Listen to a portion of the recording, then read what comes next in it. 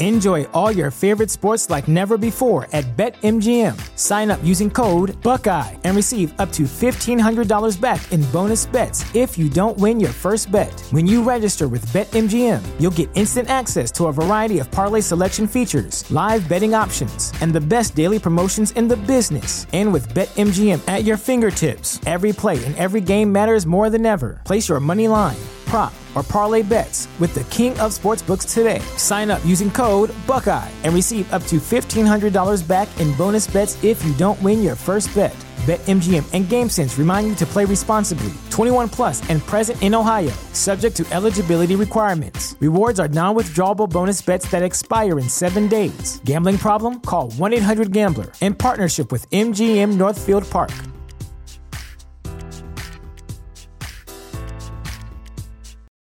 For the ones who work hard to ensure their crew can always go the extra mile, and the ones who get in early so everyone can go home on time, there's Grainger, offering professional-grade supplies backed by product experts so you can quickly and easily find what you need.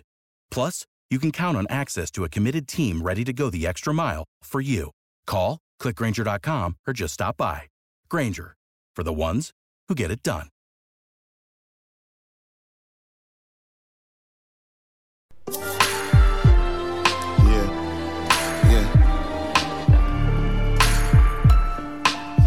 Yeah.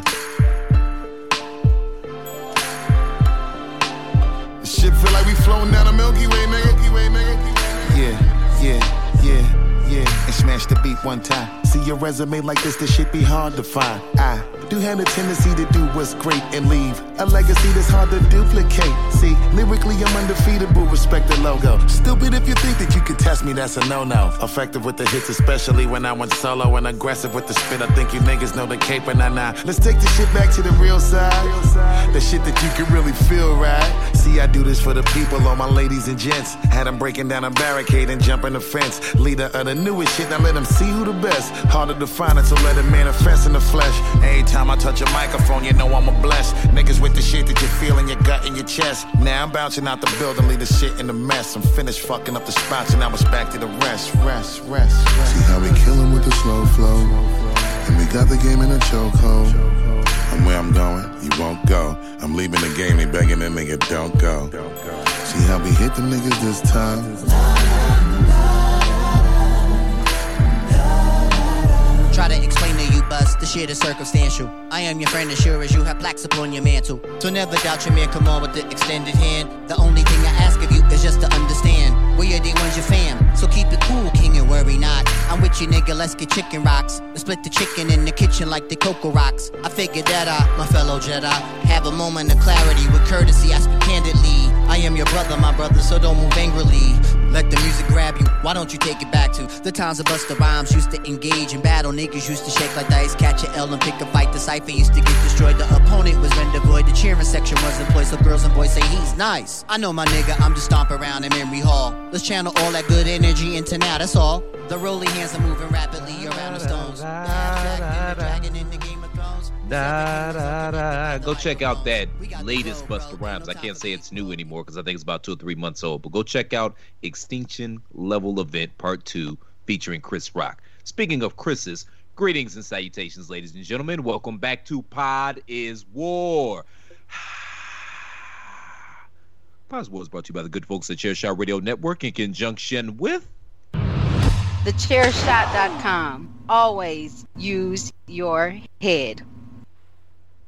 And use your heads, we implore of you, we beg of you, we ask of you. It is a new year, new you. You're going to get it right this time around. And for starters, the first thing you can do is by going to support your favorite website for news, reviews, opinion, and analysis with attitude. Why? Because you're smarter than the average fan. So make sure you all go to ProWrestlingTees.com/TheChairShot and pick up an official Chairshot t-shirt because we've got something you're going to like. I guarantee it. If you hate Meltzer, we got hashtag journalism. If you love the revival, we got Save Tag Team Wrestling. If you like us, Platinum Belaz, we got Platinum Belaz 2020. You better get them fast before we send them off to Africa. Y'all know how this works. We also have Jesus Did the Job, if you're the religious type, and many, many other cool designs. You like beer? You like Corona? At least you used to. We got a Corona Chair Shot logo for you. We literally have something that I guarantee you're going to like. All you have to do is go to ProWrestlingTees.com/TheChairShot and pick up an official Chair Shot t-shirt. Please and thank you, and please. I'm Mr. Velvet Pipes, Christopher Platt. As always, I'm joined by Andrew Belaz and the Commissioner Extraordinaire, PC Tunney. Yes, he's here. Oh, it's so nice that Tunney is here. And I am getting hobo drunk, so I am a very happy boy. Yes, I am here. I am your, endless entertainment experience, the eternal entity all up in your earballs. How long did it take you to write that one?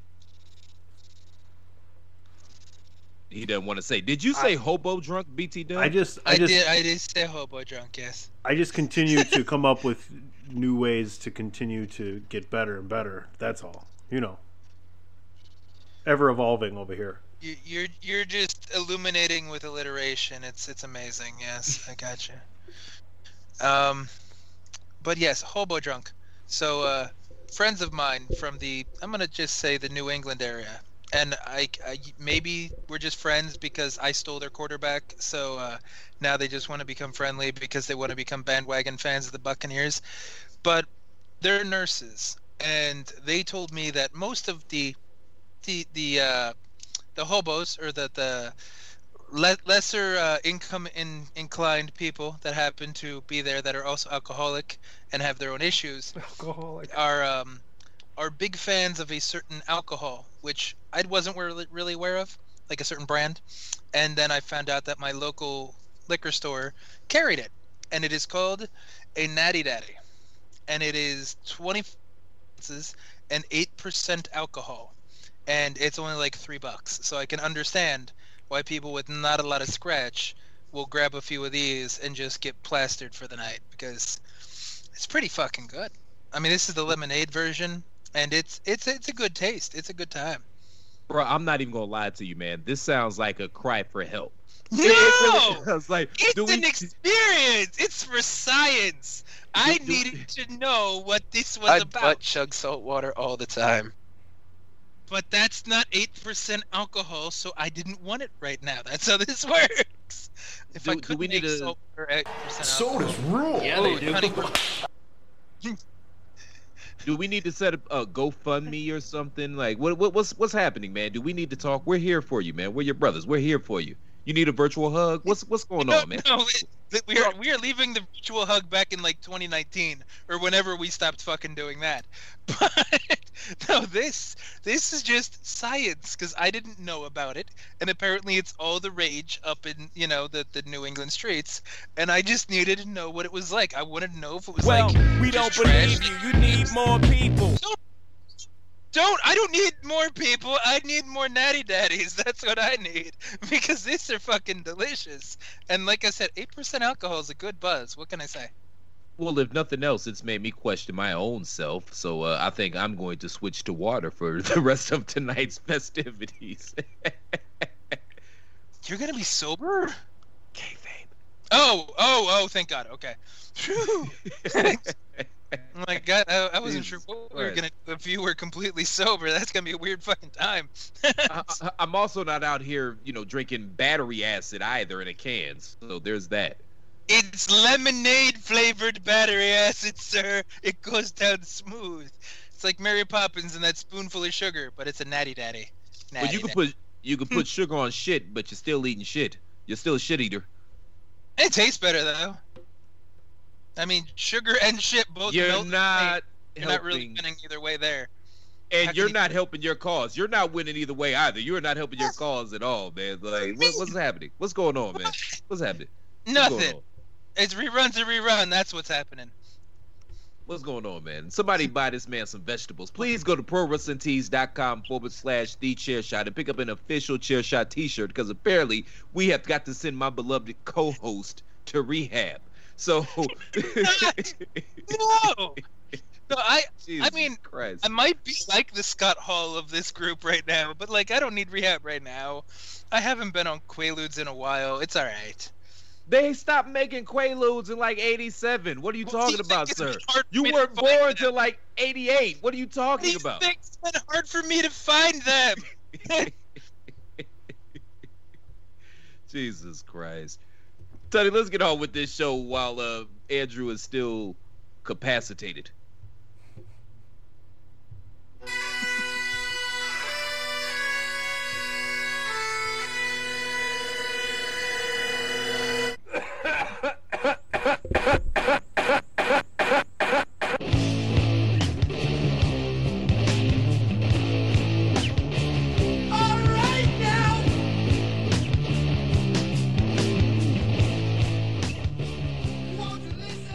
Gentlemen, it seems the WWE champion has come down with a bit of the COVID.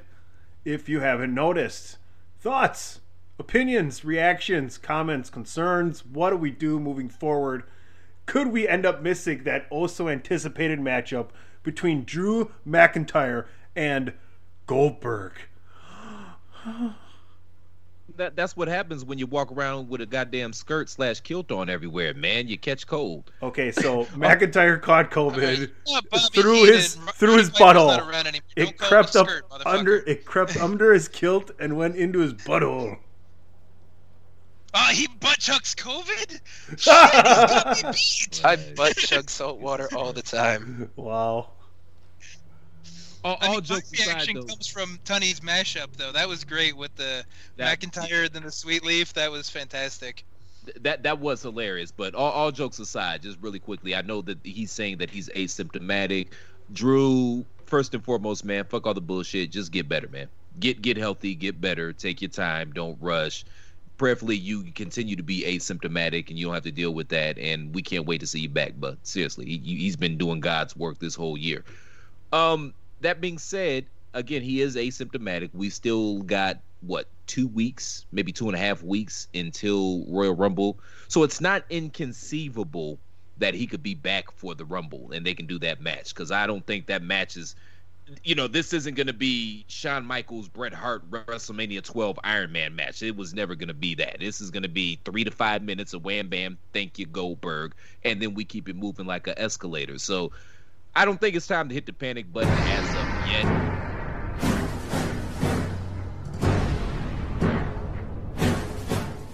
Sorry, that was the third time you said Goldberg. I was waiting for it. No worries, because the entrances are probably going to last longer than the match. Oh, okay. But it's like, is that what you're going to do?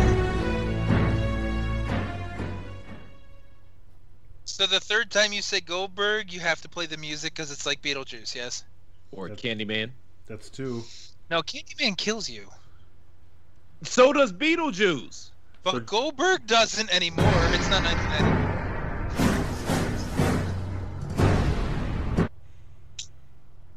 Just for this segment, so careful. Watch yourselves. The clock is ticking for the rest of the segment. You said the word of the day. Fa la la la, connect the dots. I hope somebody gets those references. We're really dating ourselves here. Well, who am I kidding, man? Out of the 3 people that watch this or listen, at least 2 of them will get it, so that's fair. But yeah, that's all I got to say about that, man. Andrew, what do you think about these recent developments? And do you think that there's other people that have possibly been affected? I feel like it's kind of impossible for that not to have happened, right? Especially considering the show they put on Monday and they had to drag Triple H out of mothballs. Yes. I mean, other people were probably, I guess, exposed to a degree, but who knows who has the vaccine? Who knows who wasn't in proximity? And if asymptomatic can spread it, because I'm still not 1,000% sure anybody knows if asymptomatic can spread it. It's just more of a quarantine thing. Like, I'm not saying they can't. I'm not downplaying anything. I'm just, for as much as we've been going through this for the last year or so, there's still we a lot of... don't know shit about it. Which, that's my point I'm getting at. Yeah. So I'm just like, I'm asymptomatic just means he's not showing signs, so maybe he's also not contagious. Who the fuck knows? You're right. The fact that Rumble is on the 31st, and we heard about this on Monday, that's more than 14 days. So there's a good chance that, McIntyre could still wrestle that match, or maybe they could make it cinematic or something and just have it be Goldberg doesn't care and goes after him or something like that. So they do something that way. That way it's closed confines and it's not a match and it gets a little more than 5 minutes out of Goldberg because it's going to be retakes and reshoots. Who knows? I mean, it made Undertaker's last match look fantastic when we know he's a little well beyond his prime, to put it nicely. So who knows? They could definitely work their way through it. Plus Triple H and Randy Orton, no one's going to argue against that match because that was set up interestingly, especially with the Alexa Bliss fireball and the Fiend still kind of being around. So there's enough bullshit that they can pull at to kind of extend it or to make something or to pivot from it, I suppose. But I don't know. If we get it, we get it. If we don't, does anybody really care? So let's just, before we move on to topic 2, let's have a little bit of fun here. Let's speculate. Let's just say, and creator, don't give these words any power, but let's just say for the sake of argument and conversation, because we're conversing, that's what you do on podcasts, you converse. Let's say that Drew isn't going to be ready in time for the Rumble. If you're WWE, and Tony, you can chime in on this as well, what do you do? How do you pivot? Well, what do you do with Goldberg?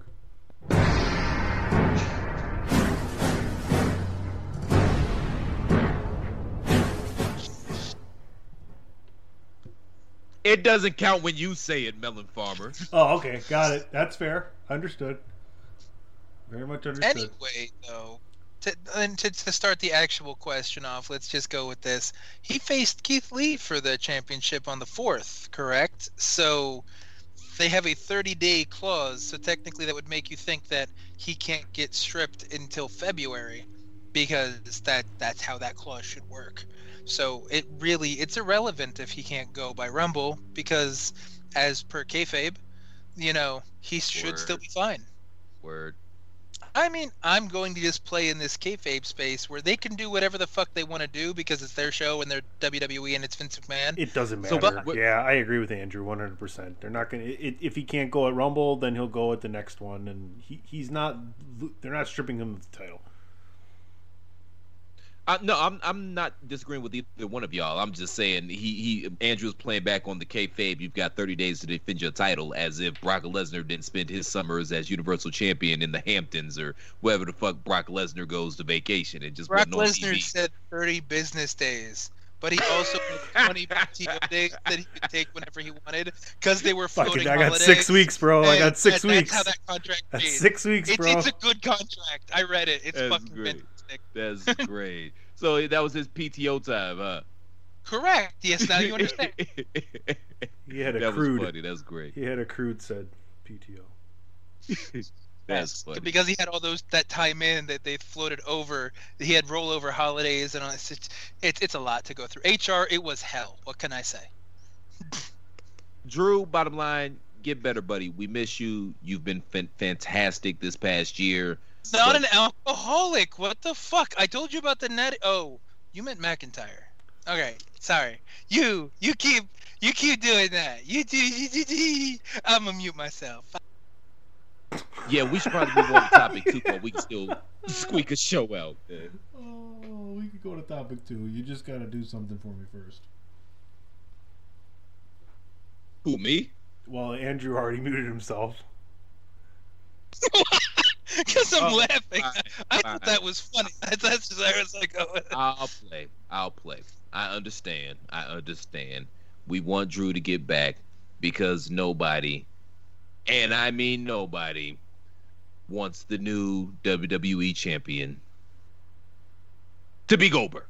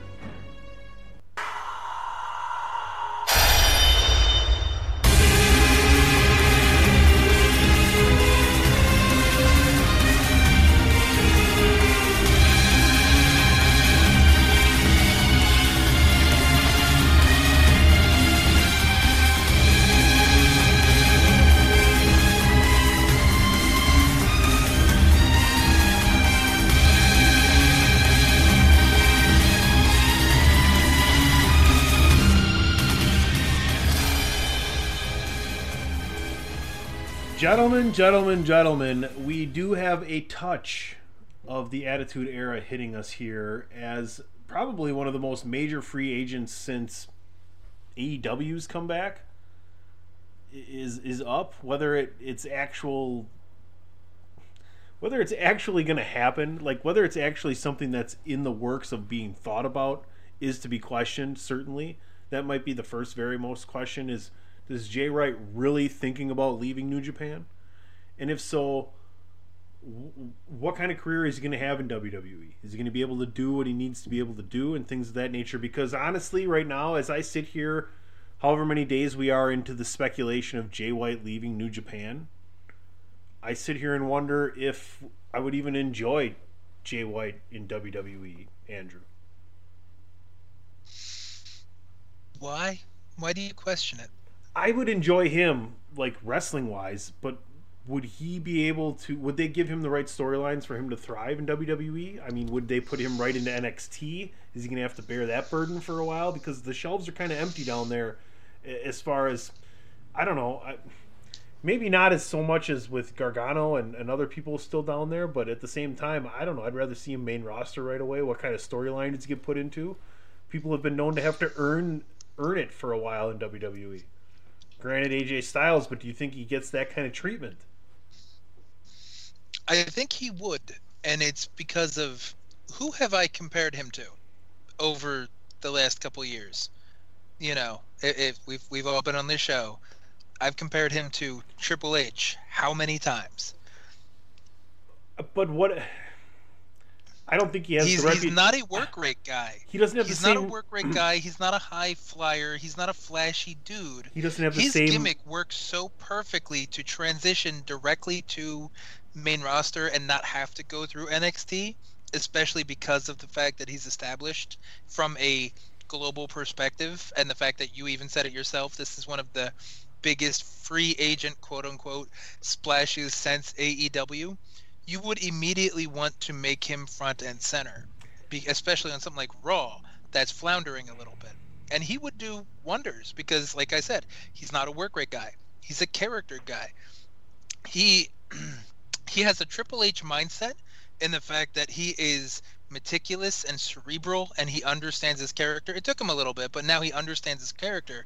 And his moveset is very...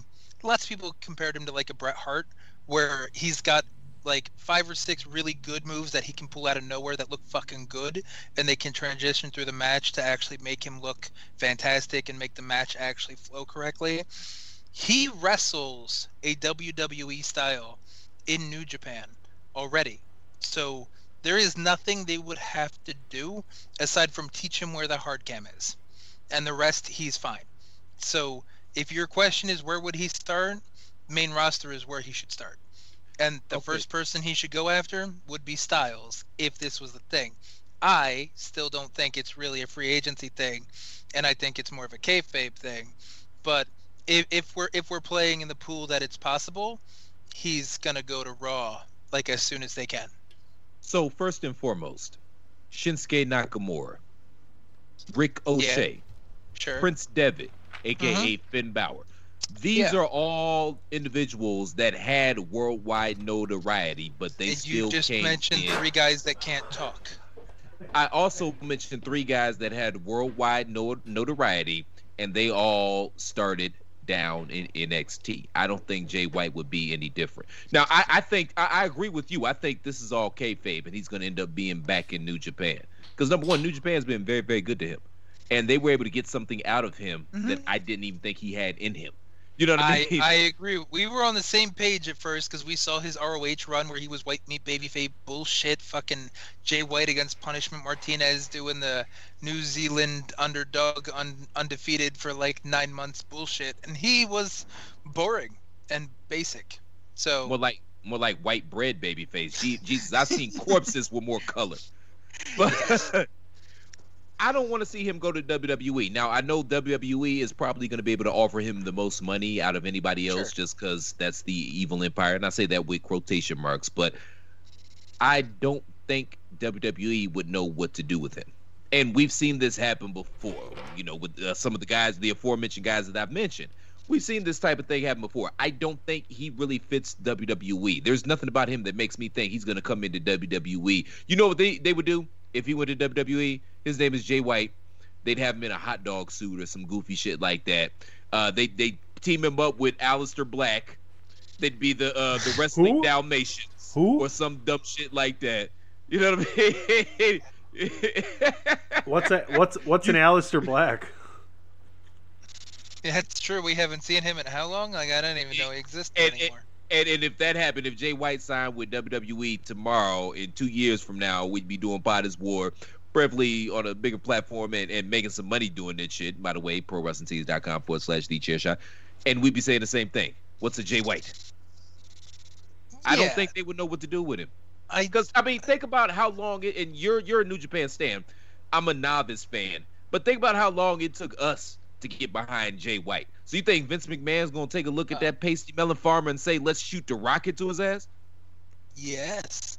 Because of the fact that it took him about 6 months to work on this Switchblade character. Because when he first came out against Tanahashi, he was still babyface, no beard, no nothing. He looked out of his depth. And, we both agreed he looked a little jokey, and Tanahashi beat his ass. Then Omega tried to bring him into Bullet Club, and then that was his first step towards the right thing, where he turned on Omega. Then he joined Chaos, and then he turned on Okada. And it was a slow progression, but he figured himself out. And it was very much the Triple H kind of mentality, the old Randy Orton mentality of just working your way up, being very methodical, very meticulous. And he talks, and that's the one argument I'll make to everybody you used as an example, because AJ Styles has never been able to talk. He was never known as a talker. He was known as a in-ring guy. He was a high flying. He was get ready to fly. Like, it was AJ Styles watch his matches. It was never listen to this promo. And Shinsuke Nakamura, unless you speak Japanese, it's not going to resonate the right way. And it took them a while for him to kind of dial into that no speak English kind of gimmick, which was fire, don't get me wrong, but it took him a while to figure out how to make him charismatic and funny in English. Ricochet never could talk. I mean, we know this before, we knew this after. That's why Prince Puma wore a mask and didn't really say much. And, Aleister Black, the fuck? Come on, like, does he just recite Edgar Allan Poe fucking poems and he really doesn't say much beyond that? He doesn't talk. Kenta didn't talk. Anybody from international exposure, Finn Balor's not a great talker either. Like, he could easily get out-talked by Dolph Ziggler. Like, everybody that we know from an international perspective doesn't do what Jay White does. Jay White is an anomaly from New Japan. He's not a work rate guy. He's not a high flyer. He's not a junior. He is a character that built himself up, went from young lion, went from jokey, white meat, white bread, pasty ass motherfucker, to now he looks like a legitimate badass, and he's, meticulous and breathes with a switchblade, and he proved that he had a plan, and he was like this orchestrator, this puppet master, and it was all starting to fall into place. And then when, his house of cards finally fell apart, his whole, it just shattered his world, and he doesn't know how to pick himself back up. And it's gorgeous storytelling, it's gorgeous character work, and he's never been a work rate guy, which everybody else has been. So theoretically speaking, because again, we both think that this is kayfabe and he's going to stay in New Japan. Yes. Excuse me, but how old is Jay? What is he, about 27, 28? I think he's 25, 26. But oh, he's that young? Yeah, he's not very old. I think he's a little younger than Ospreay, just a touch. Okay. I'll double check while you talk. That changes everything if that's the case. If he's mid-20s. No, he's 28. Oh, he's a little... So I was right. Yeah, so I was right, about 28. Okay, so we're cutting it kind of close because I understand, man, everybody that gets into the wrestling industry, your dream is to headline WrestleMania. If your dream is not to main event WrestleMania, you're in the wrong industry. I think we can all agree upon that. That's, that's the big money, that's the big notoriety, yada, yada, yada, all of that stuff. Okay, you're 28. You could gamble the dice here theoretically. Granted, AJ didn't come into the E till he was about, 36, 37, something like that. He still went on to have a great career. Honestly, Jay, I don't know how much of the news you pay attention to, but America, we're going through some things right now, man. So you might want to just lay back for a little bit. You got a good thing going in Japan. They obviously see money in you, and they've been doing right by you.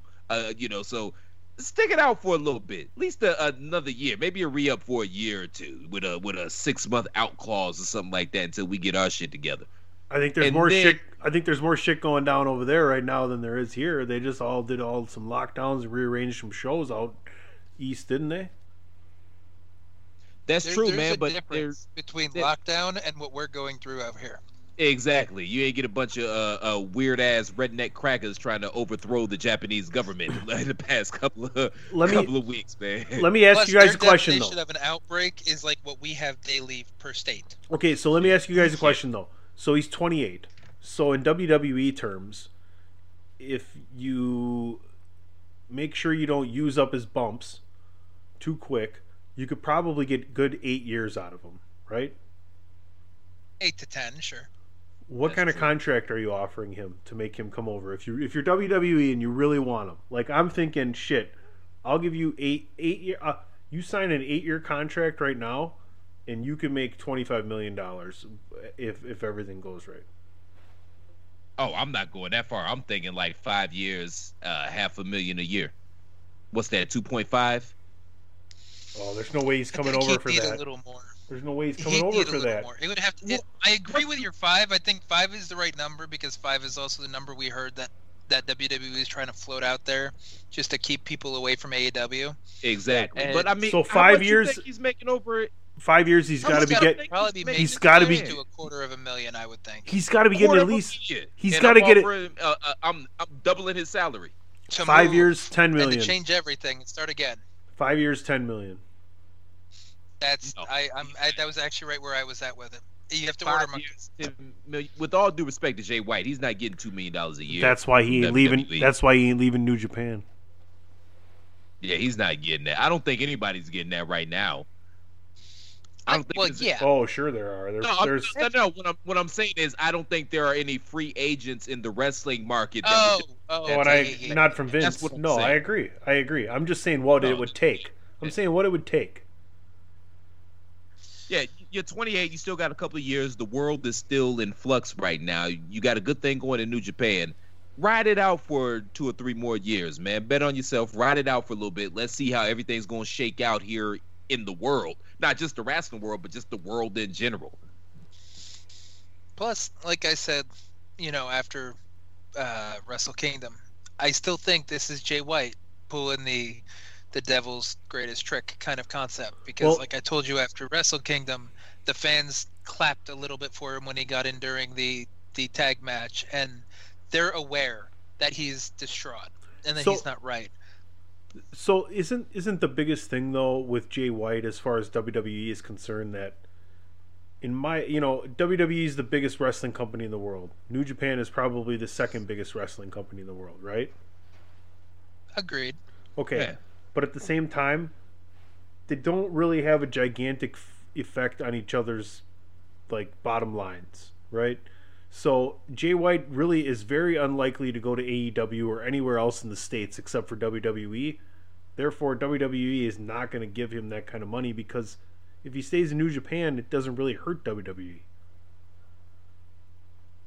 It doesn't hurt him, but with the if you're willing to accept some of the stories and narratives that are being thrown around from dirt sheets and the fact that everybody's kind of on figure it out emergency meeting kind of we have to right the ship, so to speak, for WWE, throw all this shit at correct, yes. No, if you're willing to accept some of the dirt sheet, I'm just I playing don't the play space that. for a second. We're pontificating. Yeah, that's all. What the fuck, man? So if you're willing to accept I can't pontificate that. Then Jay would be a good puzzle piece to add to WWE to take pieces from AEW, or to take viewers from AEW, and to bring over some of the hardcore fans. So if you're willing to play in that space, which is why I prefaced it with all of that, then Jay is not so much because he threatens WWE's bottom line.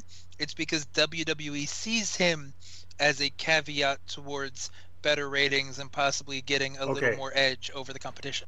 So here's the problem, gentlemen. I can't really buy into that because my thinking is the only reason WWE would want Jay White to come in would be to go to NXT. And the main roster is what he's going to want. So it's not really going to happen, is it? No, I completely 1,000% agree with what you just said. If he was going to come in to any roster and any brand in the E, it would be NXT. And frankly, I feel like that would be a step down for him at this particular point in time. You go from the top of the second biggest promotion in the world to the AAA of the biggest promotion in the world. I see your point. I still think he would make it onto Raw. I think he'd get the NXT pass, the free pass, whatever you want to call it. And it's just, he's a different kind of cat. Like, you could make the argument that Nakamura was a champion and all this other stuff, but Nakamura only knew Japanese wrestling. He didn't know American wrestling. He didn't understand it that way. He couldn't even speak the language that well, really. So this is a lot easier. It's an easier transition for Jay. He's character-based. He's not ring-work-based. So I would say Raw. But again, I think we're still kind of all on the same page that it's kayfabe anyway. So this has been a fun merry-go-round of never going to happen. But it was fun to talk about. No, it was. And Jay, I don't remember. I might be reiterating here because I drink a lot. But just to reiterate, if I haven't said it before, Jay, you got a really good thing going in New Japan right now. They're showing you a lot of love. They're strapped the rocket to you. We already said they've got something out of you that we didn't think that you had in you. Plus, America is going through some things right now. So it might behoove you, you're still young enough, you're about 28 years old, it might behoove you to just stick it out for another year or two, let the world work itself out, and then maybe in the next year or two, you survey the landscape and see what works best for you at that point in time. That's good advice. I like that. Enjoy all your favorite sports like never before at BetMGM. Sign up using code Buckeye and receive up to $1,500 back in bonus bets if you don't win your first bet. When you register with BetMGM, you'll get instant access to a variety of parlay selection features, live betting options, and the best daily promotions in the business. And with BetMGM at your fingertips, every play and every game matters more than ever. Place your money line, prop, or parlay bets with the king of sportsbooks today. Sign up using code Buckeye and receive up to $1,500 back in bonus bets if you don't win your first bet. BetMGM and GameSense remind you to play responsibly. 21 plus and present in Ohio, subject to eligibility requirements. Rewards are non-withdrawable bonus bets that expire in 7 days. Gambling problem? Call 1-800-GAMBLER. In partnership with MGM Northfield Park.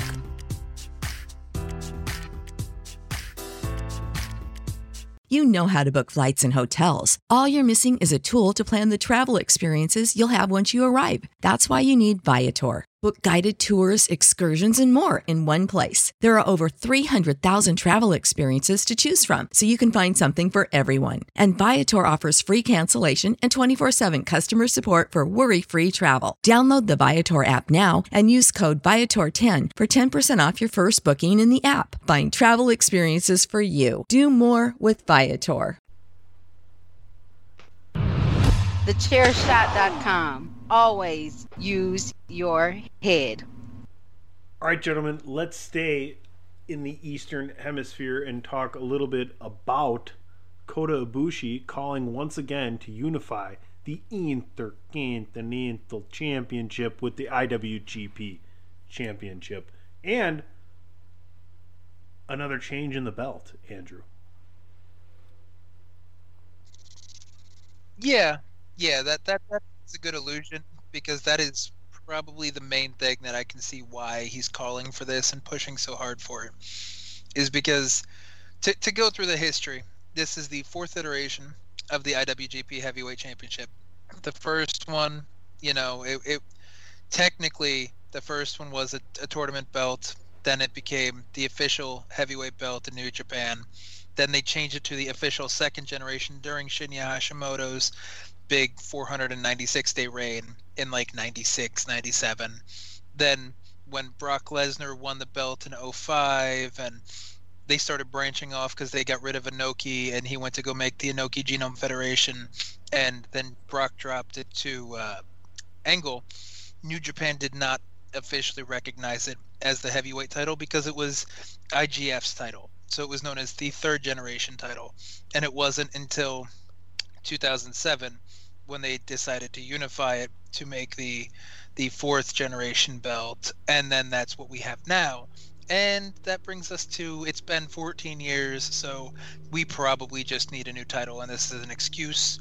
And I don't like it, but New Japan's got a bunch of titles. They could easily elevate the Never, or if they ever get the US back, if they ever take it off fucking Jon Moxley because he's never around, you know, they could elevate that.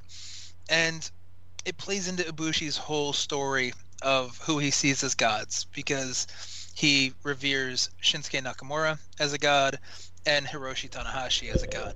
And Tanahashi's got the most reigns with the IWGP Heavyweight title, and Nakamura is synonymous with the Intercontinental. Like, he elevated that to being the 1B instead of just the mid-card title. So it makes sense. I don't agree with him that the prestige would go up, but if it's something they want to do, there's worse ideas, right, Chris? Well, so correct me if I'm wrong here, and I know that you will, because I was under the impression that the IC title came into existence when MVP decided to go over and decided he wanted to go wrestle in New Japan. And, you know, again, correct me if I'm wrong, but I believe he was the inaugural IC champion, and that was the only reason that belt even existed. You're correct that he won the inaugural tournament for the belt, but at that point it was seen as the mid-card title. It was seen as the secondary one because there was no US title, there was no Never, there was no Never six-man. It was really just the junior stuff, the tags, and then IWGP. So the Intercontinental was their first foray into a mid-card belt. And, you know, funny what a decade changes, you know what I mean? But so MVP, you are correct that he was the first, but Nakamura elevated it, and everything he did with that title, the way he traveled around to different countries, the way he fought with it, the way he defended it, and the fact that he main evented Wrestle Kingdom 8 against Tanahashi with it, that brings it up in people's eyes, and that it was like Nakamura. It was like Nakamura's baby, but MVP was still the first one. All right, fair enough. I feel like I say this every few weeks on this show, but I wish that titles don't mean shit in professional wrestling anymore, and I wish they did. And just from a booking aspect, and obviously I've never booked, I'm not a booker, but it just seems to me that if there was a way to make the title seem more prestigious, it would benefit every company. Because number one, you wouldn't have to have everybody on every single show, and theoretically, you should be able to headline any pay-per-view with any title. And I don't know how to get back to that point. Yeah, I don't even know if we could get back to that point where every title has a certain level of prestige. Perhaps we've taken the cotton out the aspirin bottle and there's no way to put it back in at this particular point in time. Yeah, you're probably right about that. Because with the way that people consume wrestling nowadays, everything is everywhere. You have to, WWE, AEW, it's constant weekly episodic television. It's 4 or 5 hours a week, at least for AEW, and even more for WWE. I think that's part of the allure to Japanese wrestling, is that because it's not a weekly episodic television show and it's not storyline driven in that same soap opera respect, there's still a lot of perceived prestige on all of these belts because you only see it during a big event. You only see it when they're making it a big thing, or when it's on a pretty good wrestler or somebody you like, or somebody they're pushing, or something like that. So there is it though. I feel like the product is getting more and more westernized, and the thing is, that's what I liked about New Japan, was that it wasn't westernized, and now I feel like Gedo is taking it towards a more western turn. And On the West, we blew through all our great storylines 20 years ago, and now everybody's kind of grasping for straws. Now they're running around setting melon farmers on fire and shit. That's where we at. The irony in that is the fact that once New Japan kind of hit their boom in like 2015, 2016, somewhere around there, whatever that was the argument and the criticism was that it was very Western, because Gedo has been in interviews, on record, whatever you want to say, talking about his enjoyment of 60s, 70s, 80s territory booking and stuff like that. And you see it. You don't see the Japanese pageantry in a sense, because you don't see the girls bringing out flowers to the competitors. You don't see the pre-match, reading of the International Wrestling Grand Prix, like council authority figure that's there to sanction the match, because they used to go through that old school NWA stuff, because that's where Japanese wrestling comes from. So like very, very old school with the funks and stuff like that. So they had somebody come out that was supposed to be representative sanctioning the match, and they'd go through this big pomp and circumstance, and everybody would get flowers or like a kiss or something like that, and there'd be a picture, and then we'd go into the thing. When was the last time they really did that in New Japan? Yo, you brought up flowers and you brought up pomp and circumstance and pageantry. So I'm throwing this out there in the universe, hoping somebody because hope's of suckers. Praying somebody latches onto this idea and keeps it moving and takes off with it. The first wrestler that comes out on the Come Into America side of the game, where you have the flower girls and they're dropping the rose petals in front of you, and you walk to the ring on the rose petals, maybe even with the African drums behind you. The first wrestler that does that, they're going to be my favorite wrestler in the world. Period, as they say. Make it happen, universe. Make it happen. Can you imagine? How cool is that? Come on, and you got the rose petal girls throwing the roses at your feet, and you're walking on roses to the ring.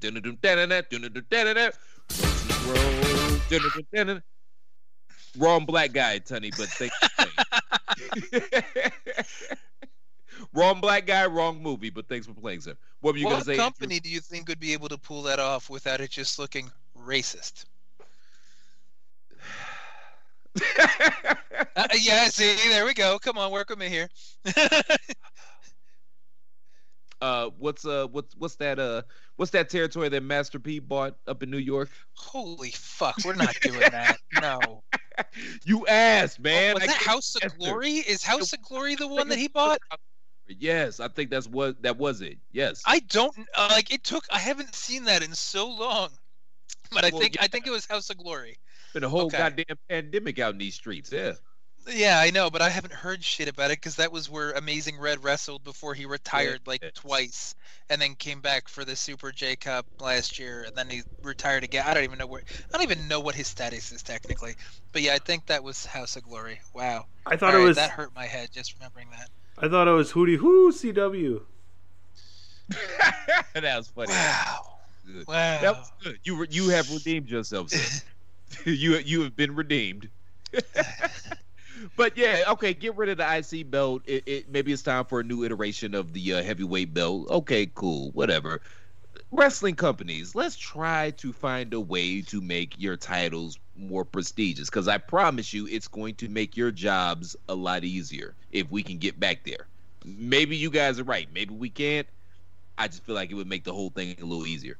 I mean, look at it, man. We got a fight coming up, next week in the UFC? Conor McGregor, he's whatever weight he is. That melon farmer can't weigh more than $150 or whatever the case may be. I don't even think it's for a title, although they're trying to make it for a title, because I think what's Masvidal? Not Masvidal. The melon farmer that beat Conor's ass last time they fought, and then his guys jumped in the ring and tried to jump Conor. What's his name? The Russian brother.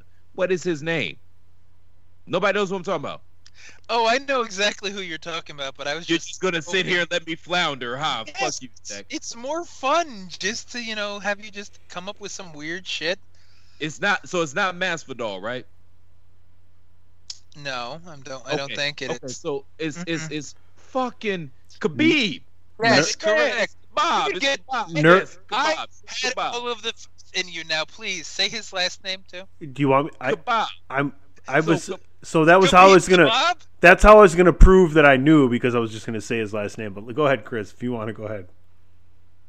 Yeah, so Bob is getting ready. He's saying that he's going to retire. He's done with UFC. So Nurmagomedov. Dana needs to. God bless you. So they're trying to say that the next fight that Conor's going to fight in a week or two. You're close. I am close. We're done here. I don't even remember what the hell I was trying to say, man. I said you said Khabib, kebab, Hassan Pfeffer Incorporated. What were we going with that? Oh, Shlomazel, or as they used to call it back in the day, scissoring. This is your boy Kenny Killer telling you to make sure you check out thechairshot.com, bringing you breaking news, interviews, podcasts galore, everything pro wrestling. Make sure you check it out, thechairshot.com. Nurmagomedov. God bless you. Correct. Okay.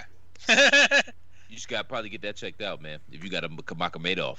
Well, that sounds like, Speaking of things that are hard to kill, let's talk about Impact. Impact. That bro, give me Nurmagomedov, man. Let's talk about. Oh shit, you gonna be alright? Yeah. Dude. You need that proof for that? It's like, brother. It's like, yeah, brother. I had to clap 7 times back in the '60s. They called it a standing ovation. So, speaking of hard to kill at Impact Wrestling, they called it a leaky faucet. Oh, I put a Lambo on my wrist. I put a Lambo on my wrist. Drip, drip, drip on my wrist. Drip, drip, drip. How about that? Huh? Yeah, that's one way. I didn't know we were talking about white girls again. We were just talking about dripping. We're just talking about dripping, I thought. 3 title matches. Ain't know that was burning. 3. Just don't ask me how I know. 3 title matches at Hard to Kill, highlighted by Kenny Omega and the Good Brothers taking on none other than Rich Swann and the Motor City Machine Guns. Gentlemen, are you?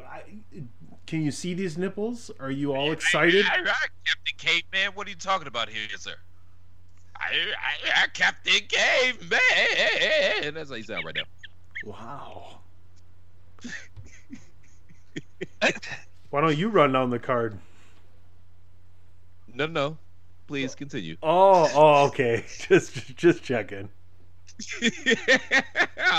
What you pulling your dick out on the table on me, sir? Is that what that was? No. He just did. He just big dicked in the locker room to you right there. He's just like, he's like, oh, excuse me. He said, excuse me, and it's cold. Did you have something to say? Hey, Miz, you can change in the hallway.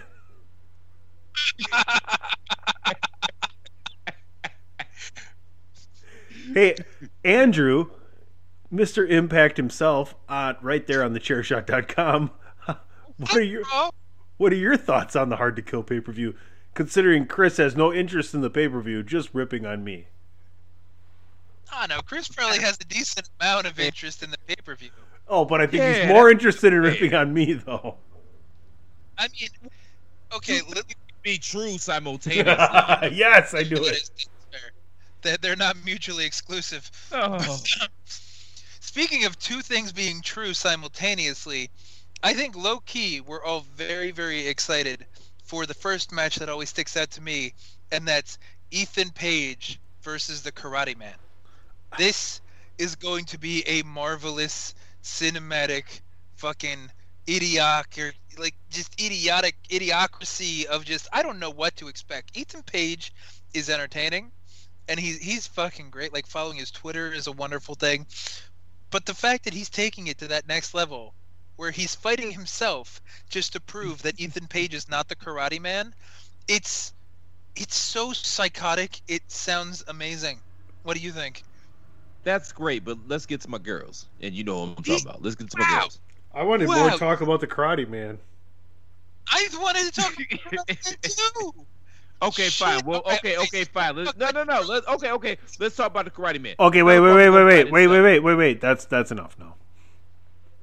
No. Mel Farmer gonna fight itself. It's going to sound entertaining. It's going to give Jim Cornette a massive coronary, but I could see how that can be entertaining. Go ahead. Say it, Tony. You want to say it? Do it. This is way too much Karate Man talk.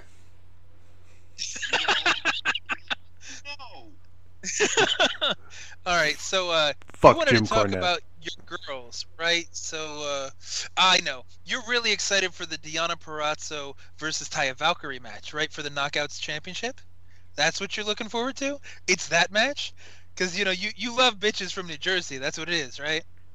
No.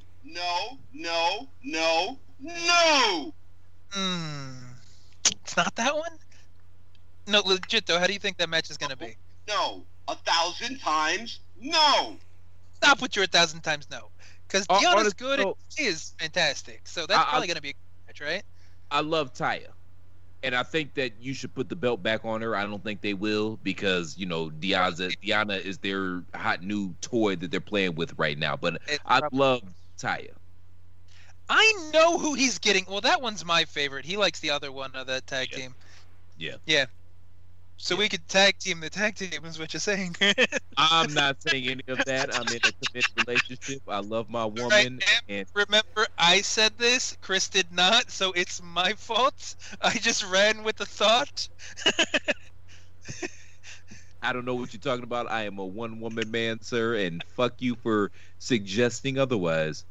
Okay, so since we're on that, we'll talk about what we want to talk about. You're on that. I wish I was, but anyway.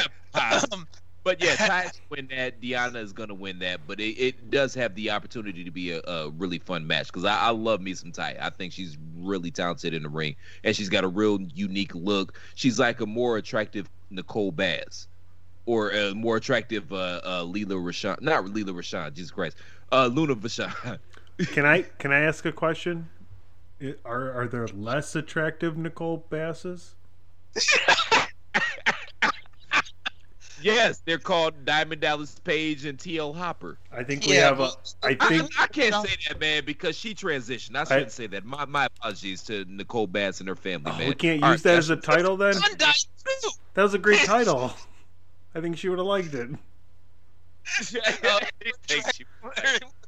More attractive Nicole Bass. No, I was asking if they're less attractive. Yeah. I brought up DDP and TL Hopper, but now I feel bad because I forgot she transitioned, man. I feel bad. Thanks a lot. Let's be serious. I think gorgeous woman, alternative haircut or not, and it's like she had her own weight struggles with like a thyroid issue or whatever, but like she really looks good. She's like the thickness in all the right spots. She's a great wrestler on top of it, and I'm a little jealous of good old Johnny Nitro, John Morrison. Not gonna lie, because Taya is definitely a dime piece, and I think she's just not winning because I don't think she's staying in Impact much longer because I think her contract is up. And so do you think she's joining her husband in the E? Is that what you're alluding to? Yes, NXT probably because her name doesn't carry like Morrison, but yeah. Well, a lot of good his name did him, right? I mean, he's still like in pretty higher enough card matches. Morrison? He's on TV. Morrison's in a great spot. Are you kidding me? He's on TV every single week. Okay, that's fair. If that's our metric, that's fair. Okay, well, you're right. He is on TV every single week. I mean, that makes him relevant if he's on. No, TV every week. both of y'all are right, man. I'm not gonna argue that. So not only that, not only is he on TV every week, he's on Fox every week. So he's on network television every single week. He's on USA every week. They switch brands, sir. So that's right. I forgot about that. Yeah, so he was. He was. Please continue. Fuck him out. Thanks for playing. He was on Fox, and then I get you. Yeah, I'm out. You were doing God good damn it. It's fine. You were doing Screw you guys. Screw you guys in this recording schedule. Okay. Screw you guys. All right. So we'll get to the match that you want to talk about, and that's Havoc and Nevaeh versus Fire and Flavor. Kira Hogan and Tasha Steelz, who, if you haven't followed the show at all, ever, and this is your first show, Kira's my girl, but, a very big fan of the Boricua badass, Tasha Steelz. Don't they have to win this? Chris, would you say Tasha steals your heart? No, I would not say that because I'm in a committed relationship and fuck you very much, Tunney. But don't you think that they have to win this match? Just the push that they've gotten in Impact the last, 6 months since they've come together? Isn't this a perfect slot for them at this particular point in time? Don't you think? Yeah. I just feel the slot this morning. The hell did you just say? What? I don't know. That's like mushmouth Dusty Rhodes right there, like Dusty when he had. I was thinking Leon Phelps, mushmouth Leon. Shout out Phelps. to the ladies, There we man. go. Yeah, that sounds good. I just filled a slot this morning. Okay, so I mean, it kind of is, yeah. In the same respect, though, like, what are they gonna do to beat Havoc and Nevaeh? Because Nevaeh and Havoc outsize them a lot, and Tasha and Kira are kind of the really talkative, cocky heels Yappy chihuahuas. Yeah, and that's exactly what Taya called them a couple weeks ago at some point. But like that's kind of their gimmick, is that they're little but they're feisty and they don't ever shut up. So they talk shit constantly, but they back it up more or less. They're fun, they're good looking, like they're decent in the ring.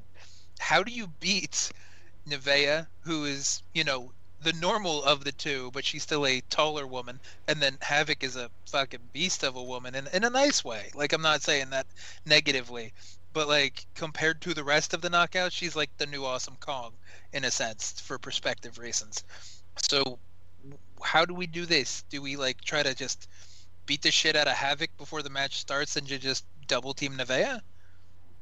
That's not for me to answer, man. That's what Don Callis get paid How for. do you see them winning if they have to win? How do you see them actually winning? Because I feel like this is going to be Havoc and Nevaeh winning, and then you're just going to have them chasing because they're entertaining with or without a belt. Tasha and Kira. So they don't need a belt to stay fun. You know what I mean? Okay, that's fair. Havoc But let me ask. they kind of need the belt to be relevant. Okay, that's fair. But let me ask you this, because number one, we don't have a crowd, and we haven't had a crowd for some time in Impact. They come across as faces to me, but I'm biased for obvious reasons. Are they supposed to be faces, or are they supposed to be heels? I'm pretty sure Tasha and Kira are supposed to be heels because they talk shit, they help each other, they win via chicken shit, heel kind of dynamic. They're just very charismatic and very fun, and they're hard to hate kind of heels because they're both very good looking and they're entertaining on the mic. So it's a hard sell to make me hate them. You know what I mean? So that's how they win. If they're supposed to be the heels, they'll do some heel shit. Heels always find a way. Okay, that's fine. I wasn't sure if you invented this playlist answer in your head so that you're yes, this is how they win. Not at all, and I'm clearly showing my bias here, but yeah, I have no idea. And like I said, I didn't even realize they were heels. They're faces in my book, but according to certain Chair Shot members, I'm a heel. So take that for what it's worth. It's a fair point. I mean, I think we all fall into that category at some point. We're all tweeners. It just depends on the podcast we go on if we're heel or face. Yeah, pretty much. And who we piss off what week. Exactly. Yeah. So, big match that got announced on Impact was Barbed Wire Massacre between Sami Callihan and Eddie Edwards. So, ideally, this will end their feud that kind of started a couple years ago when Sami took out his eye with the baseball bat. It probably won't because this is Impact and they're one of the few that are actually kind of dialed in and staying constant talent. So we'll probably revisit this a little later. But if this had to put a pin in it for a little bit, where do you see it going? That baseball shot was the best thing that ever happened to Sami Callihan because it put him over as a legitimate badass heel. You know what I mean? Yeah. Which it's kind of hard for him to be a badass heel because he's shaped like what? Not a warlock. Was it not a warlock? What what I'm thinking of? What's the animal I'm thinking of, man? Troll. What is the warlock's not an animal anyway. Troll. Walrus? No, not a walrus. A fucking not a woodchuck, but something in that family. A fucking like sloth. Gopher. Sloth. In that family. We're in the family. Keep going. We're in that family. Hippopotamus. It begins with a W. Woodchuck. Whale. Not a woodchuck. Okay, go woodchuck. Maybe I was thinking Wolverine. I don't remember. It's a W animal I'm not thinking of. But that reminds me of Sami Callihan. But But he's good on the mic. Can I ask you guys a question? He's clearly not a wallaby, sir. What is vicious about a wallaby? Okay. Do you see any? They're comfortable. I like Rocco's Modern Life, didn't you? Do you see any John Moxley, Sami Callihan interaction? Are you calling for a Switchblade conspiracy on Hard to Kill? Is that what you're saying? Yeah, I don't care about this match, man. Let's get to the main event. I think Callahan. No, you don't want to. Andrew, you're not. I mean, Chris blew it off. Andrew, you're not interested in that at all. I mean, there's history. I see him interfering for Callahan, but I see him interfering in the main event if he interferes. How about vice versa down the road? I mean, to be fair though, they're both from Ohio, so maybe we could play that up. No, they have a ton of history. Former tag team. CZW, the Switchblade conspiracy, which is why I made that joke earlier. But yeah, I mean, they will get involved with one another. But if anybody gets involved, if Moxley gets involved with anyone, it's going to be the main event. And I can't really see it going any other way. So you don't want to talk about the X Division match? Fine, let's talk about the X Division match. You don't have to. You could say no. Even Rohit Raju is like doing great work in Impact. I don't know how much of it you've seen. He says no, but he really means yes. It's the old school foreign heel. You guys didn't get that one? Great kind of, huh? You didn't get that reference? No, I didn't. Hey, Tony, how about you do this? How about you mute your microphone and then you talk? Man, I got to tell you something. That was probably the worst way to approach that. Yeah, probably. But it was the funniest way I could think of at the time. So TJP under the Manic Hood again with the triple threat against boy, Chris Bay. he sure caught a lot of shit lately, hasn't he? Every time he opens his mouth, it's not exactly the smartest words ever. Yeah. I mean, I think a couple months ago he talked about, he's never learned anything in a ring before with somebody else. Like, he's always been the best person in the ring. And he shared rings with, like, Liger and a bunch of other people. And he just doesn't learn. So what's that say about him?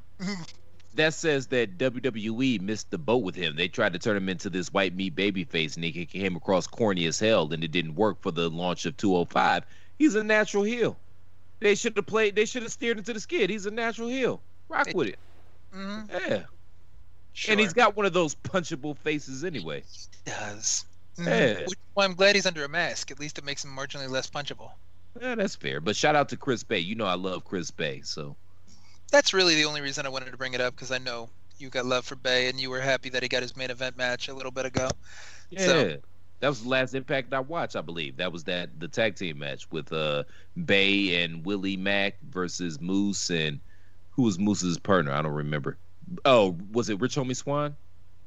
No, they wouldn't have been tagging together. Or do I have that mixed up? Was it Willie Mack and Rich Homie Swan versus Chris Bay and Moose? Correct. Correct. The four of them were involved in some iteration. It was a tag team match. Willie and Rich are like best friends in Impact. So if anybody was tagging, it would be those two together against two others. Yes. Mm-hmm. So there we go. So that's good. And fine, we'll get to the main event. Fine. So it's Good Brothers and Omega against Motor City Machine Guns and Rich Homie Swan. Where do you see this going?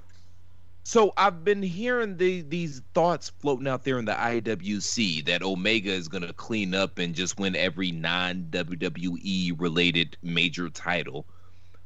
Obviously, that's not going to happen in this match, but do you see something like that happening? Like he ends up winning the Impact title, maybe he goes and wins the MLW title, and maybe they can kind of patch up the things with New Japan, and he wins that title. Do you see that storyline playing out?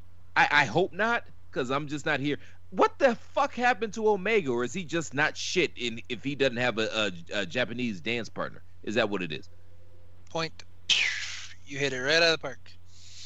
Yeah, Omega's shtick is hokey. It's corny, but it worked in Japan because their sense of humor is different.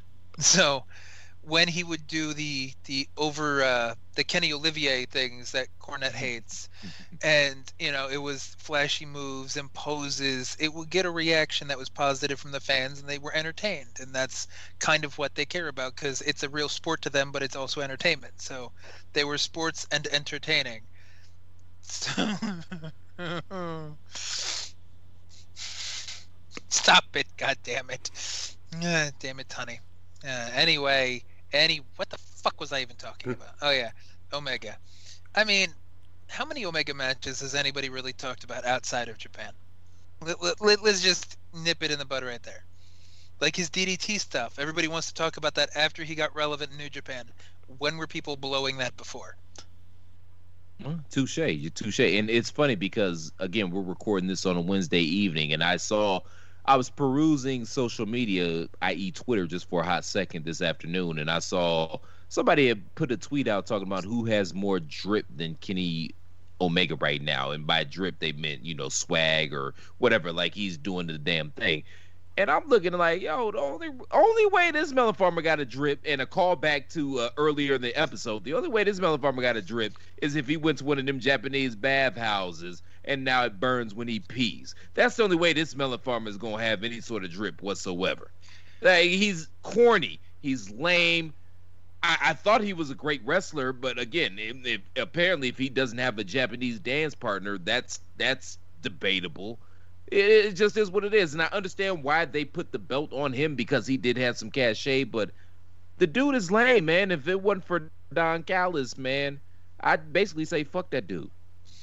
The entertaining part, in a sense, and I don't even mean from his character, I mean more from the reaction of the IWC, is people think he's a draw when it's more he has a very loyal fan base, and that fan base is willing to move. That fan base is willing to migrate.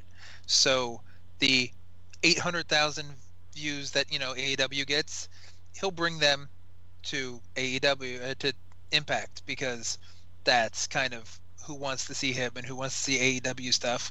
So it's moving the same pieces around to make it seem like there's more. It's not really a draw when you're just pulling on the same 700, 800,000 people to just watch different things.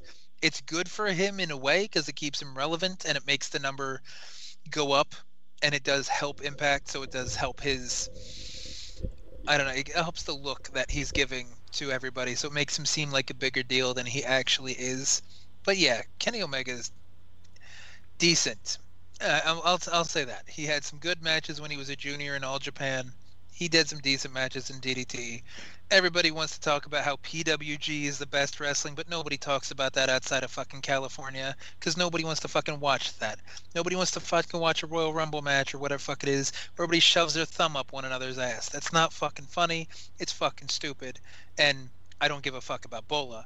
So fuck that thing. Anyway, not the point. The point I'm getting at, though, is just he's decent. The match will be decent. I think this is just an avenue to get one of the Guns to pin one of the Good Brothers to legitimize their claim for the tag team titles, since the Good Brothers won it in a 4-way after Shelley got hurt. So it's just to add heat there. Maybe Omega and Swan get a match. Maybe Moxley interferes and it leads to a rematch with Moxley and Omega for whatever reason. I don't know. But I don't know. I'm hoping this is not much longer, especially because every time there's AEW involvement in Impact, they're always running them down. They're always making them seem inferior, or that their channel is lesser, or that they're just stupid. And it's like, it's too much at a certain point, No, I feel that. And overall, I think it has the opportunity to be a entertaining match. Overall, this card, up and down the card, it looks like it could be an entertaining card. The only thing that it has against it is that it's going up against NFL playoff football, so good luck with that. And my last note before we move on is shout out to Don Callis, because this collaboration, I don't know how much it helps AEW, but it sure as hell helps Impact. So shout out to Don Callis for brokering this whole shit. True. Can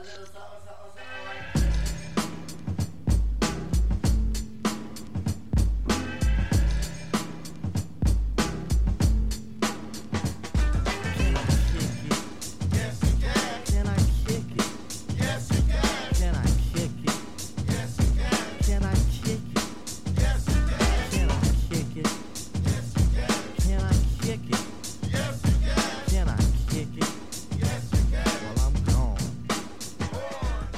All right, gentlemen, I'm going to give you an option. You can go with already established topic number 5, or you can talk about the James Harden trade. Your call. Andrew, do you really have any thoughts about the James Harden trade? I'm aware of what happened. I'm aware that James Harden was, traded to the Nets for half of their soul, their first 4 born children, and then they traded through the Pacers, and Oladipo went somewhere. And then it's convoluted, long division, and then there was a trade, and then somebody's on a different team, division. And somebody's not gonna have, I guess draft picks for the next 27 years. I don't know. But you literally just described at least the Nets every look decent. Trade of the last 50 years. What are you even saying right now? Which is why I like football and why I like fucking hockey, because it's yo, you want this guy? Give me that guy and maybe a pick. All right, we're good. It's not I will trade you this 4th, 3rd, 7th, 8th, a conditional 19th, a 48th, 7th. 2 years from now, I want to give you a conditional thing, a compensatory 7th. Give me $4 million, and I want the Browns left kicker. What? Well, okay, we'll do that. That's fine. That's what a fucking basketball trade looks like. And I'm like... You could have the Browns left kicker. That motherfucker sucks. But still, does it look good for the Nets? Shit. Yeah, does it look good, though? Stop it. Does it look good for the Nets? Yes. I'm happy for the Nets because when they got Kyrie and when they got Durant, when Durant was injured, you were telling they were building something for now and not necessarily for the future, even though Durant and Kyrie aren't exactly old. But when you bring in people like that, you need to put stars around them. You need to try to make a team that's competitive. And Harden will do that. Harden and Durant got good chemistry. They've got history. It should work itself out. Kyrie, if his head's on his shoulders, he's a good player too. So 2, 3 superstars, that'll be a team to contend with. So good for the Nets. So I'm on record of saying that I think it could work basketball-wise, the 3 of them together. It's ironic because these are 3 guys in the league that nobody else likes other than each other. Well, and I don't even know if Harden and Kyrie are friends, but I know Harden. I was gonna say, I don't know if anybody likes Kyrie. I know Durant and Harden are cool. Yeah, and Harden, and Durant and Kyrie are cool as well because they made an option because Kyrie wanted to go to the Knicks and Harden was the one that suggested the Nets, and that's how they were able to land both of them because they're friends. I have no idea what's going on with Kyrie right now, so I'm not going to speculate on that. From a basketball standpoint, I really think this could work on offense because Durant is so efficient, man. He can get you 30 points off 10, 12 shots. He doesn't need that much. And every now and again, you just got to throw the ball to Kyrie and just let him go and do his thing. That's how LeBron made it work in Cleveland, and that's how they got to, 3 consecutive NBA Finals and brought Cleveland a championship. Defensively, that's going to be a little rough because neither Kyrie nor James are known for their defensive prowess, and that's putting it lightly. Ego-wise, right? I guess. and ego-wise and personality-wise, Steve Nash, that man got his work cut out for him. I don't know if I think it could work, but it's going to take some understanding. So somebody's going to have to be an adult in the room, and it's going to have to be Nash because he's the coach. So I'm interested to see how that works out, and I'm interested to see when Kyrie gets back. But this is fascinating on a lot of levels because James has obviously wanted to get out of Houston, and he did everything he could to make sure he got out of Houston, and it worked out for him. So we'll see what happens. PC, as a Bucks fan, man, on a scale of 1 to whatever, how worried are you about this triumphant? Closer to 1 than whatever. And I'm looking at the Cavs because they're in this shit too, man. And we'll get back to what you said, but they gave up their first-round pick next year, so they just think they're going to be in the playoffs this year. Because if you don't do that, you don't make that trade if you don't think you're going to be a playoff team this year. Because why would you give up a lottery pick? And Dan Gilbert, sell the fucking team, man. Fucking team. But so you're not worried about the Nets at all being your team is in the East, Sonny? No. Okay. Well. Okay, so since that didn't really go anywhere. How do you think this is going to work out for the Rockets? Because they got like a whole bushel of picks and God knows what. Because I haven't even parsed through all of it because it happened shortly before we started recording, and I like to drink instead of read before we record, so I didn't do a lot of reading. So like, do you think this is gonna work out? You should try drinking and reading, man. It's it's very I read good. The back of the bottle. Does that count, or this is a can? Not that fucking bottle. God damn. That's just gonna say battery acid and low self-esteem. Those are the ingredients. Okay, well, I can check half of those boxes at least, so that's good. So I gotta be honest. I feel as if the Rockets, they did probably the best that they possibly could have done out of this situation. Number one, they were able to get rid of Russell Westbrook, and they got John Wall back. Granted, he's been off injured the last couple of years, but if you can get him healthy, that's a top tier point guard.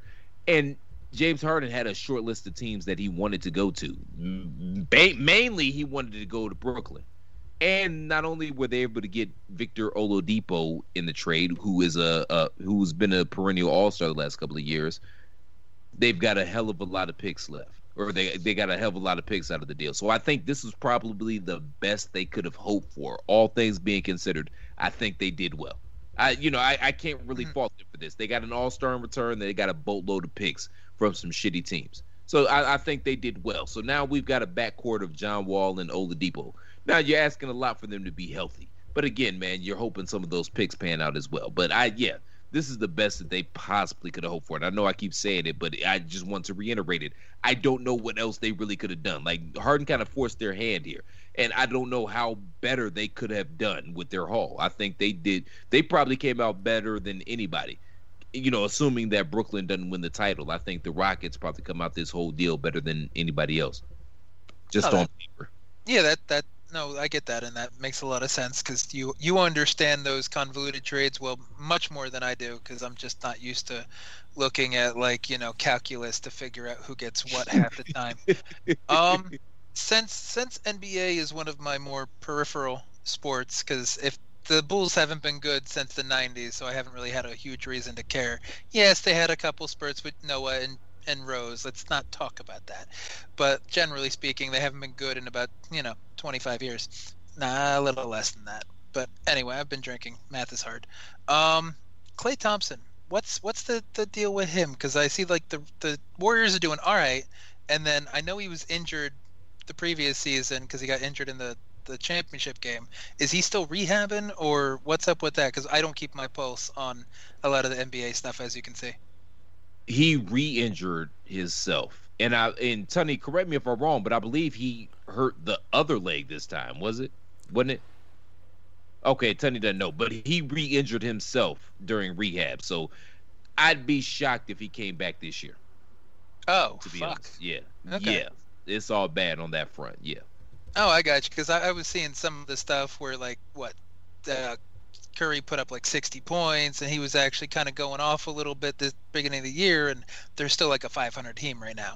And then I kind of searched through a couple of things. I'm like, why isn't Thompson back? I wasn't really up on the injury during rehab, so I didn't know he wasn't slated to be back this year. Okay, that's good. Because I figured the Warriors would have been a threat this year because they would have had most of their good pieces back. And I think they'll make the playoffs this year. Curry is starting to round himself back into shape. They still have Draymond Green, and they drafted a young brother by the name of James Wiseman. He's I think he's 7 foot, 5 skilled player. But, it's funny, man, these rookies coming into the league, man, with the exception of LaMelo Ball, who's been overseas playing, and he's been balling out this year so far. These guys, they were put in a weird position because shit, man, when's the last time that college basketball was played? March? And then Wiseman, he went to Memphis, and then there was a lot of goofy shit that went on with regarding his eligibility in Memphis. So he only played maybe 2 or 3 games last season, but he was widely considered the top prospect coming out of high school that last year. So his freshman year got cut short after 2 or 3 games in Memphis. So this Melon Farmer hasn't played organized basketball in over a year. So, he's got to get his sea legs under him, and he's got to adjust to the NBA schedule and the NBA, the game, the NBA game. So he's got an opportunity to be a special player, and I still think he has an opportunity to be an impact player this season. It's just going to take him a while to get his sea legs up under him. I think when it is all said and done, Golden State will probably be fighting for that, 7th, 8th seed in the playoffs. Let's compare and contrast a little, since we are going to be talking about it when we do our thing on Saturday. And, you know, there's a bunch of talk that goes when you get to a bye week or resting things. Do you think that's going to help Wiseman at all? The fact that he wasn't playing, or is it really just a rhythm thing with basketball? Because the hardwood floor, all that does put pressure on the legs, puts a lot of impact on the legs. So do you think any of that downtime is going to help him in the long run once he gets in rhythm this year, in maybe, say, 10, 15 more games, something like that? Harden will be fine because he got what he wanted. He wanted to go to Brooklyn, so he's probably going to mess around and lose about 10, 15 pounds. I wouldn't be surprised if he shaved the beard down a little bit, cut the hair, you know, new team, new me side of the game. You know what I mean? So I think he's going to be motivated and want to prove that he's still, you know, a top 5 player in this league. So I don't worry about Harden at all. I worry about Kyrie because I don't know where he's at mentally. I don't know where his headspace is at. I don't worry about Harden. I don't worry about Durant. Kyrie seems to be kind of the wild card here. What about the young guys like Wiseman and LaMelo, like you were talking, where they still had a lot of time off? I thought, I don't know why you said Wiseman, and I thought you said Harden. I apologize.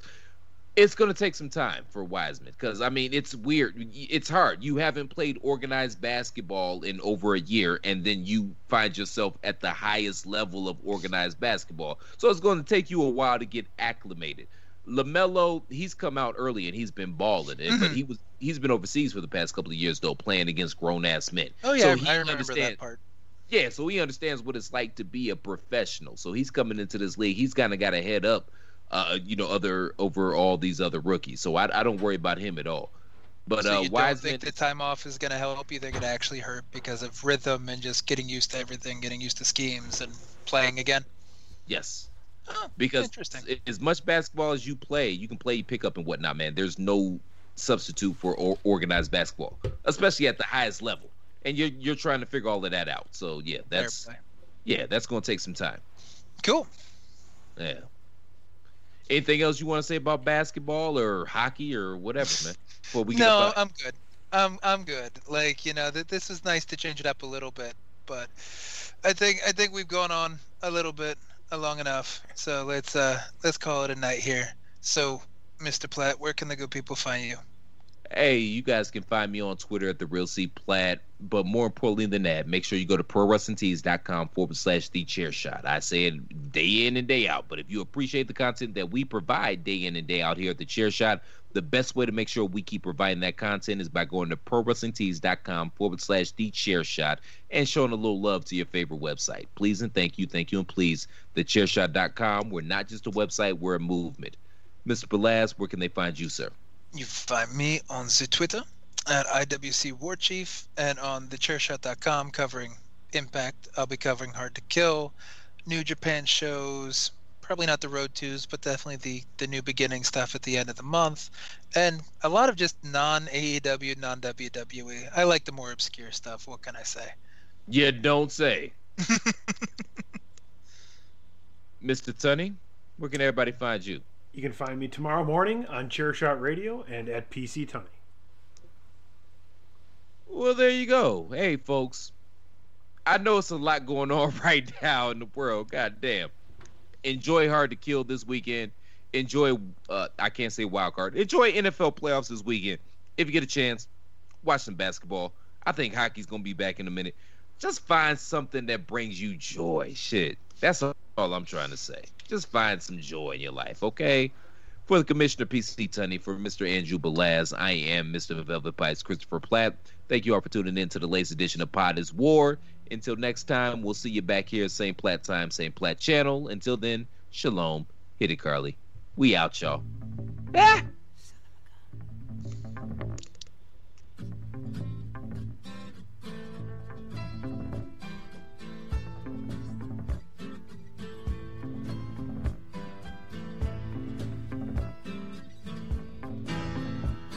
He walked into the park.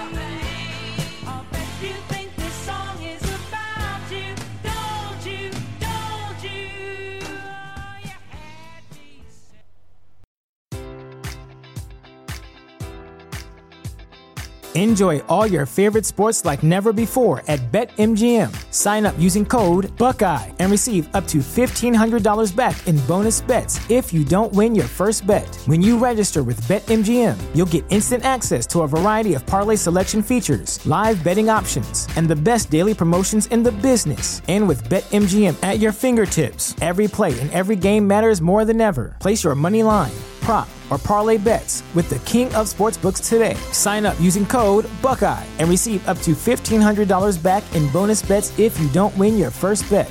BetMGM and GameSense remind you to play responsibly. 21 plus and present in Ohio, subject to eligibility requirements. Rewards are non-withdrawable bonus bets that expire in 7 days. Gambling problem? Call 1-800-GAMBLER in partnership with MGM Northfield Park.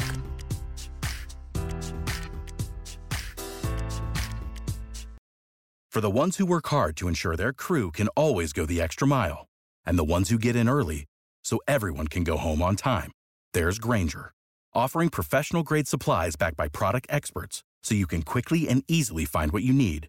Plus, you can count on access to a committed team ready to go the extra mile for you. Call, click Grainger.com, or just stop by. Grainger, for the ones who get it done.